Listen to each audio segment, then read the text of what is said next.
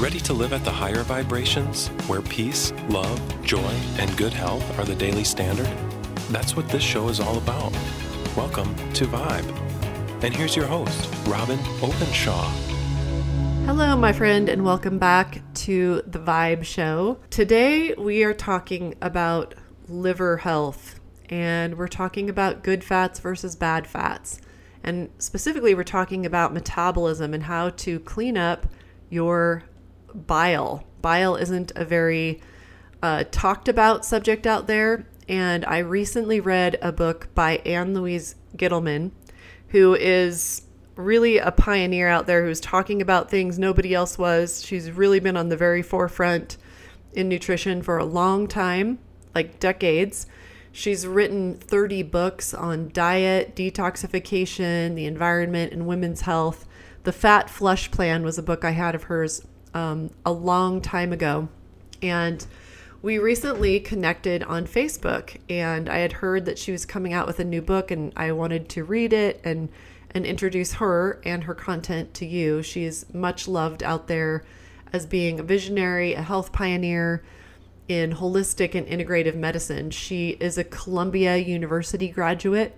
She's been recognized as one of the top 10 nutritionists in the country by Self Magazine and received lots of other awards like that. And I do want to say that in reading her book, there were a few things that she talks about that I don't think that the evidence points us to. For one, she's a fan of whey protein, so she'll recommend that in her book. And I think that is a highly processed food and very problematic and not even particularly usable protein. She also advocates for more meat eating than I think the evidence recommends. And what's interesting, because I've interviewed 3 people today on this day that I am recording these, and one of them was Dr. David Friedman. I very much enjoyed my interview with him as well. But I said, you have a chapter on, pork, and, Americans love pork, and you kind of go through all these problems with it, and they're very, very serious problems. They start with the pig itself as an unclean food. And then at the end you say, yeah, go ahead and eat pork, but do it this way. And I'm curious, why you still say go ahead and eat pork. And I think that so many authors hold back from saying, just don't eat it. This is bad for you. Because they don't want to offend the population. People who are not plant-based don't want to hear that a plant-based diet is better for them. And so can't speak for Ann Louise, can't even speak for Dr. Friedman, but I think it's really interesting, and it's something to just put in your back pocket to think about as you read news stories coming out constantly, and you might read new books or hear opinions out there. Sometimes I think we don't tell the complete truth because we don't want to offend people. We want to tell them what they want to hear. I once heard an expert say that the reason the US RDA is so low in vegetables, fruits, legumes, whole grains, greens, is that they don't want to hurt the American public's feelings. They want them, because they're at such a low point, to just reach a little bit higher rather than tell them what the actual standard should be. And whether that's true or not, I would like for us to have a high bar and really strive to find those recipes and find those ways to eat these foods that we know the healthiest populations of the earth eat, and that we know that over 10,000 published studies lead us to the knowledge that these are disease preventive, longevity diet, and really get a lot of them in our diet. And really the key to that is learning ways to use them. And so I've been introducing you to a lot of authors these days whose recipes all by themselves, if all you do is use 5 of the recipes in those books, you're winning. We don't actually need a ton of recipes in our arsenal for a whole foods diet to work. Most American families only make 10 main dishes, and they've been recycling those for years and years and years, and sometimes decades. And so getting 5 or 10 new recipes in your arsenal that are delicious, that your family likes, and that are ways to eat whole foods is really, that's the battle right there. And once you've got that, you've got it nailed. So, and being willing to cook too, just being willing to put a little bit of kitchen time in, finding the easy recipes, that's part of the battle too. So the other thing I really don't entirely agree with Ann Louise Gittleman on is that she believes Dr. Stephen Gundry's theory that legumes are bad for us and that all legumes and grains should be stricken from the diet because they contain lectins. I do want to point out that virtually every whole food on the planet contains lectins, and that every single one of the blue zones eats a significant amount of grains and legumes. Some of them eat mostly legumes. And so while I don't believe that that is good advice, I believe that 98% of what Ann Louise is saying in her book is really cutting edge, really helpful. You'll get good recipes for it. But I do want to put those qualifiers out there. And I shared with her that I would put this little caveat in there in this introduction. So as with most things, as with most of the people that I interview, including Dr. McDougall, he's been around for 50 years and he's very committed to the idea that a starchy diet is the best diet. And he's very much a plant-based advocate. I don't entirely agree with him that 90% of our food should be the starches like rice, beans, legumes, whole grains. I think that those are all part of a healthy diet. I think the evidence supports that. But I think that the non-starchy vegetables should make a bigger appearance. I think that there's a lot of evidence that way. So these are minor quibbles over the doctrines and dogmas and findings of many of these clinicians and researchers whose work I think is really powerful. And so I really am pleased to bring you the work of Ann Louise Gittleman because I think it's very strong. Welcome, Ann Louise Gittleman, to the Vibe Show. Hi, Robin. Lovely to be with you. Well, I've been following you on Facebook or vice versa or whatever for quite a while now, and I consider you to be one of the icons out there who's been talking about issues in wellness and nutrition that others aren't talking about, and you kind of discover links before everybody else. And I remember coming out of the 80s, I'm old enough to have lived through the 80s low-fat era, and you were the first one I remember who was saying, hey, everyone, fats are important. This low-fat era is not helping us. This is not a healthy diet. Tell us a little bit about that book before we jump into the one that we're really going to dive deep into today. Well, yes, way back in the day, Robin, and this was the 1980s, I was the nutrition director for Nathan Pritikin, who was the harbinger of the no to low fat, high complex carbohydrate diet. And I saw firsthand some of the pros and the cons of being on a diet that eliminated all types of fat. So I then wrote my first book, which was called Beyond Pritikin, which added back the fats, the right fats, the essential fats to the diet, because I found that certain seeds and nuts and even avocados in those days were very healthful in making people's moods better and allowing them to lose weight, have better skin, and better immunity. So it was diet heresy in those days, quite frankly. And since then, I've been creating diet heresy ever since. Well, and now we have people taking what was a good thing of fats are really good for us to let's eat mostly fats and not eat any carbohydrates. How do you feel about that? I think it is going in the exact wrong direction because carbohydrates are just as important as fats. I feel that carbohydrates are part of a balanced diet, whether it's your leafy greens, whether it's a certain amount of legumes in the diet, or even your starchy vegetables. But I'm definitely not a tremendous no to low carb individual. Well, I'm glad to hear a voice of reason for a nutritionist who's been out there for a really long time. I've been reading your book, which we're talking about today. It's called Radical Metabolism, a powerful new plan to blast fat and reignite your energy in just 21 days. And I was fascinated by it. I learned a lot of things in it. And some of the things that you're talking about, I think, again, you're going to be the one starting a trend to talking about, for instance, bile. And I was telling you before we recorded that in the Green Smoothie Girl Detox, we do some protocols at the end to really increase the quality and quantity of bile and flush the calcifications, the crystalline structures, the stones from thousands of bile ducts in the gallbladder and the liver. And I think you were early on talking about that because I think your best-selling book to this point is the Fat Flush Plan, which feel free to talk about that. But I wanted you to just talk a little bit about bile. Why does it matter? And why is this, as you said, sort of unsexy topic really, really important for people to learn about? Well, I think it's just as important as probiotics, Robin. We were talking offline a little bit about the importance of bile and making it sexy once again. So maybe between the two of us, we'll make this a very sexy topic. I think we all need free-flowing bile in our bodies because it helps to break down fats, number one. Number two, it helps to flush toxins. It's actually a form of liver detox. And number three, which is not as well known, but what that I mentioned in Radical Metabolism, it helps to rev thyroid function so we can all slim down without struggling as much as we are.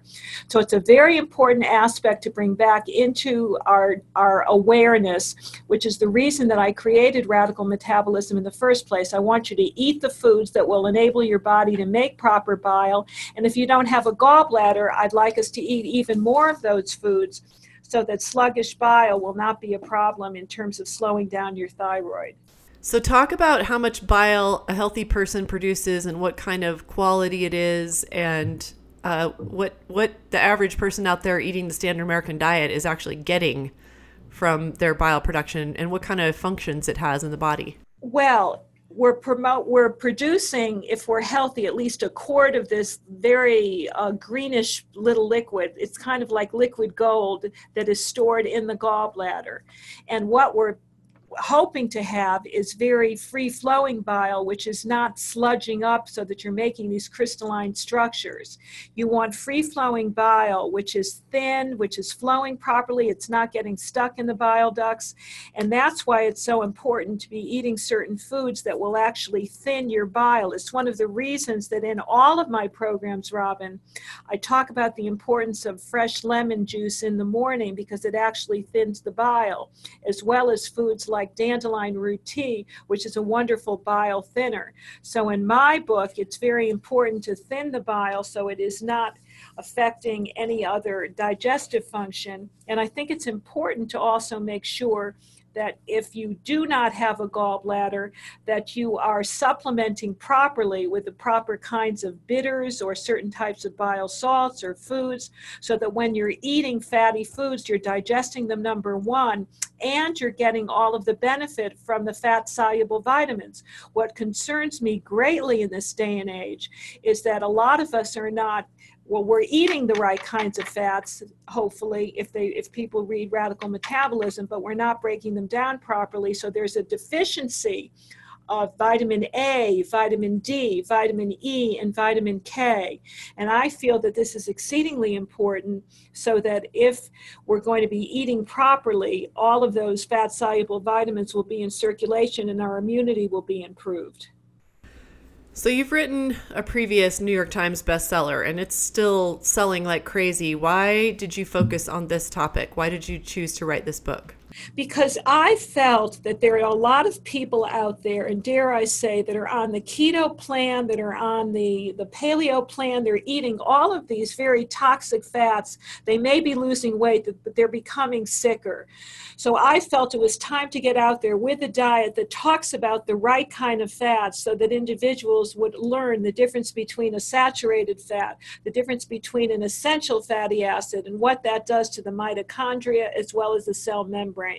So because I've been leading the pack, so to speak, on getting fat back in the diet, it was time to really change the dietary landscape. I'm very concerned about people that are on these all-fat diets, Robin.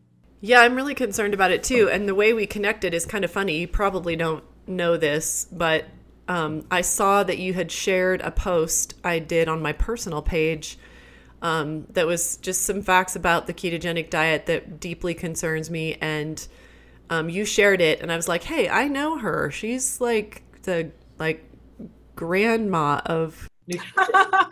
Yes, probably that's true. And so I had my assistant reach out to you to ask you to be on the podcast. I think at the same time I had heard that you were coming out with a new book. So what's different about this book? What's different is we really focus on certain fats. Number one, the omega-6 fatty acids rather than the omega-3s, which I have found to be very underplayed and under-recognized. Very important for the structural membrane of the cell, very important for the mitochondria. And also bile's impact, we're getting back to bile, beautiful bile. Bile's impact on the thyroid for me is a real concern, since over, I'd say 8 out of 10 women over a certain age, to me, suffer from insufficient or poor quality bile. And I'm finding that as we age, everyday toxins are building up in the bile, or they're building up in the body, and then they're becoming entrapped in bile, which makes this fluid, this wonderful liquid gold, very thick and unable to flow freely. And what complicates matters is that there's a lot of excess estrogen out there, from contraceptives to food additives, which is raising cholesterol levels in the bile, and it's making the digestive fluid even thicker and more prone to becoming congested. So I'm concerned about thick, gunky bile. I'm concerned about the fact that women have so many hormone problems, that they're not losing weight the way they think they should, and that we're not detoxing properly because nobody has recognized the importance of bile in the detox function. So I'm here to bring bile back. I love it. So you were talking about the importance of omega-6s, which is really interesting because I feel like the last 20 years, we've been telling people, hey, conventionally raised eggs have way too much omega-6 and not enough omega-3. And we've been really focused on helping people get more and better quality sources of omega-3s because the ratio was off. And probably because we have so much fried food in the standard American diet, and vegetable oil is really, really predominant in omega-6. And you're probably going to want to say something about what you think the quality is of vegetable oil. But talk a little bit about that, because I think you're out there sounding the alarm about, hey, let's don't neglect omega-6, when we've been freaking out about getting too much of it for a long time. Well, I'm concerned because the ratio, based on all the research that I've done over these decades, and as you say, I'm the grandmother here of all of this, seems to point to a ratio of 4-to-1 in favor of omega-6s. Now, not all omega-6s are created equal. So we're not talking about the commercially processed, chemicalized oils that are out there, the freaky fats that are from your soybean oil or from your corn oil or your sunflower seed oil. We're talking about the basic linoleic acid that you find in sources like hemp seed oil, that you're finding in sesame seed oil, in a unaltered safflower seed oil. And we're talking about them because it's so important for the maintenance of the cell membrane structure. It enhances the permeability of the membranes. It's also important for the prevention of toxins from entering the cell. And it's important because it is the preferred fuel for the mitochondria, which are those little energy machines and energetic engines that are in every cell of the body. So I say bring back the omega-6s. If you've got a concern about eczema or psoriasis or these funny skin rashes, then most likely you're deficient in omega-6. And when I run my tests with my people and do DNA testing, which I do with many of my private patients, we're finding a dramatic deficiency in the omega-6 linoleic acid, which used to be mentioned in all the nutrition books way back in the 60s. Very interesting. Well, earlier today, I interviewed Dr. John McDougall, and you might be aware, since you've been around for a long time, and so is he.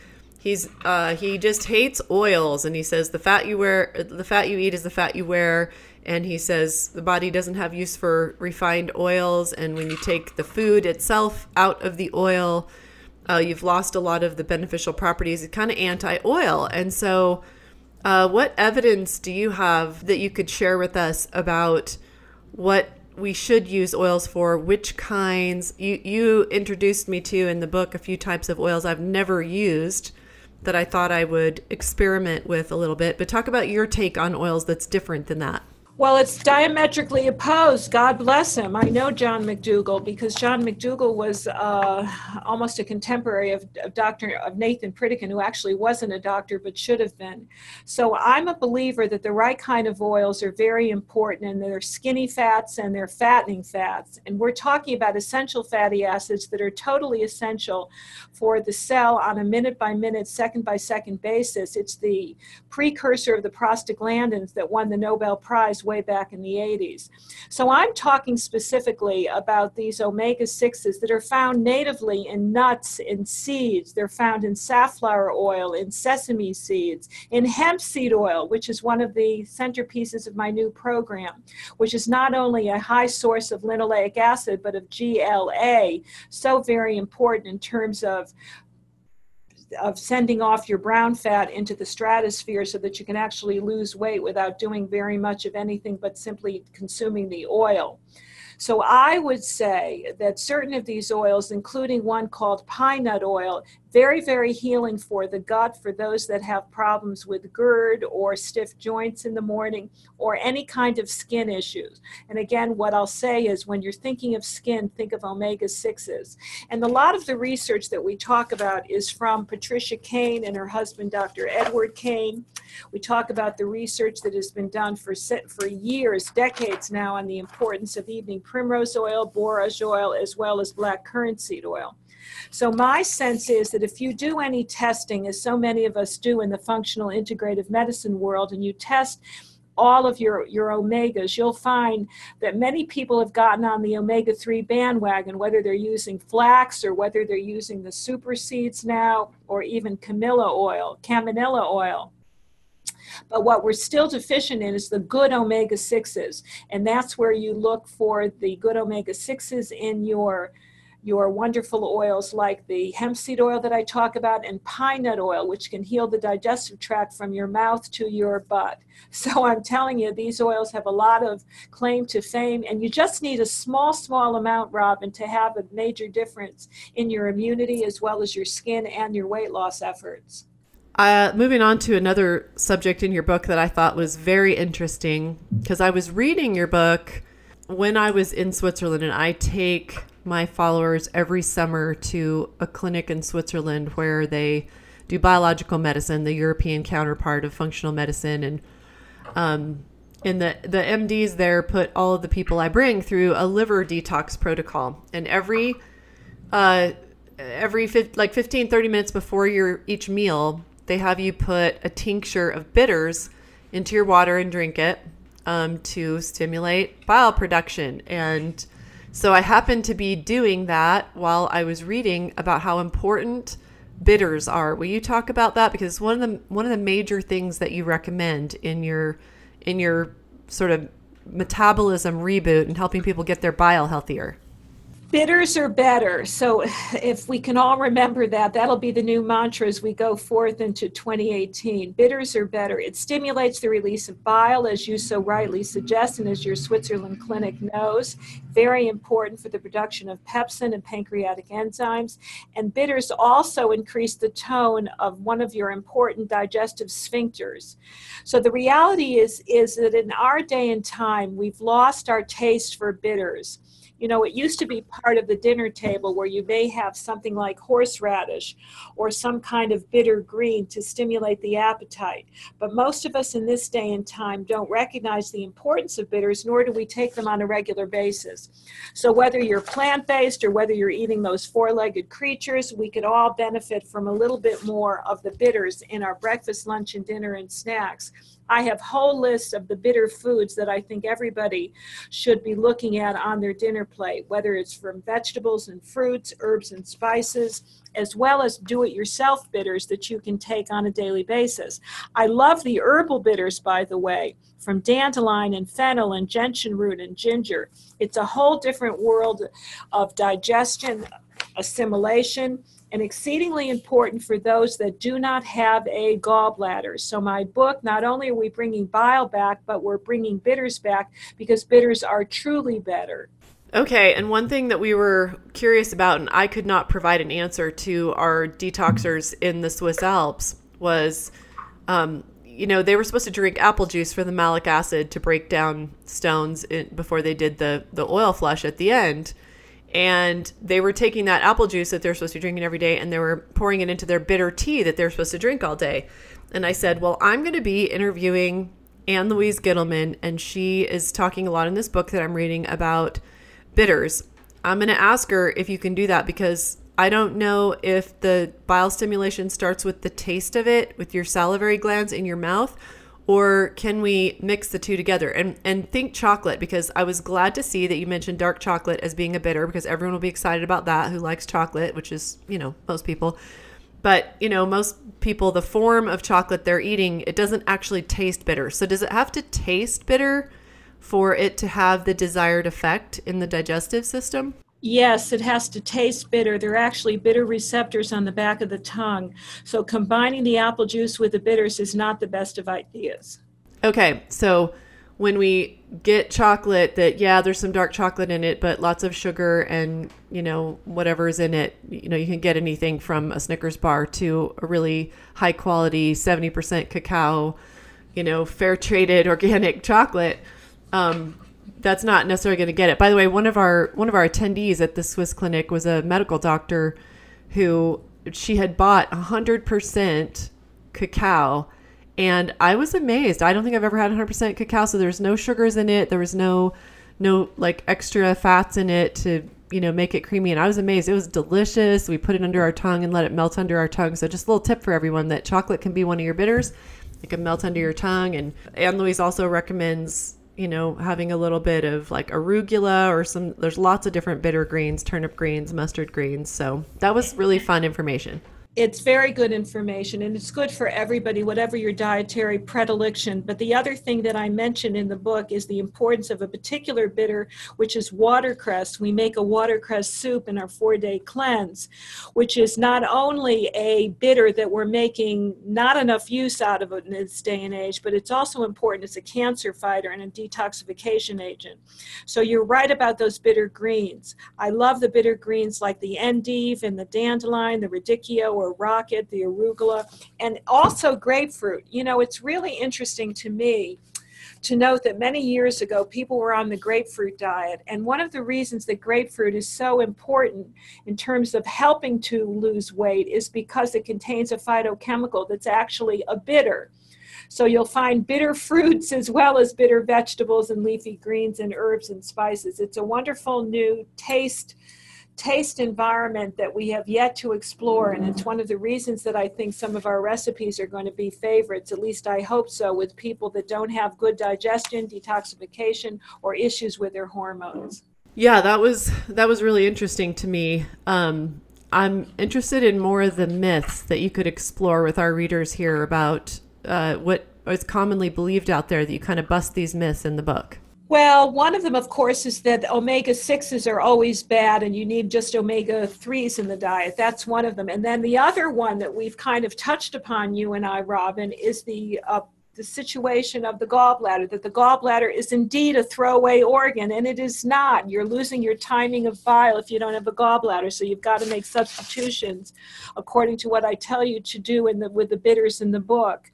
A third that I'll reveal is the importance of cooking utensils. I believe it's just as important to know what you're cooking in as to what you're cooking. And that's where we throw away the myth of how important it is to use cast iron. That's one of the myths that we throw out the window, because cast iron has a certain type of iron that can actually accumulate in the system. And it's one of the reasons that I'm now looking at plant-based diets much more seriously, because people that are the longest lived have lower levels of stored iron in their body, and those that eat a lot of meat are stockpiling iron like crazy. And I'm just wondering if this onslaught that we're seeing of degenerative diseases, from Alzheimer's to cancer to all kinds of autoimmune illnesses, may not just be the result of exceedingly high levels of iron that are coming from all the meat-based diets that are so important in the forefront today. Okay, so tell us what's for breakfast on the Radical Metabolism plan. We've got a blaster. We blast your energy with an energy blaster. And that is a drink that we make with a bitter. And one of the bitters that we use is a particular kind of coffee that I did a lot of research with, because coffee is a bitter. So it's an organic, mold-free coffee, the highest in antioxidants in the world, from what I understand. And that serves as the basis for the coffee. You can use a protein powder of your choice with that, a little bit of coconut milk, maybe a little bit of stevia for sweetening, and voila, you've got our drink in the morning. And I also include some citrus in there. We call it our citrus blaster, and that is that we're taking the peels of organic, sometimes it can be lemons, organic tangerines, organic oranges, and we're drying them to get all of the bioflavonoids and bitters in your drink. So it's a better bitter citrus blaster first thing in the morning. Yeah, I was reading about your coffee plus carnitine and choline formula, and you cite some research about how it's just super crazy for weight loss. So tell us a little bit about that, because I had not heard that one before, and I think a lot of my audience would be super excited to learn a little hack for weight loss, because coffee is, you can find people who are saying it's terrible for you, it's really acidic.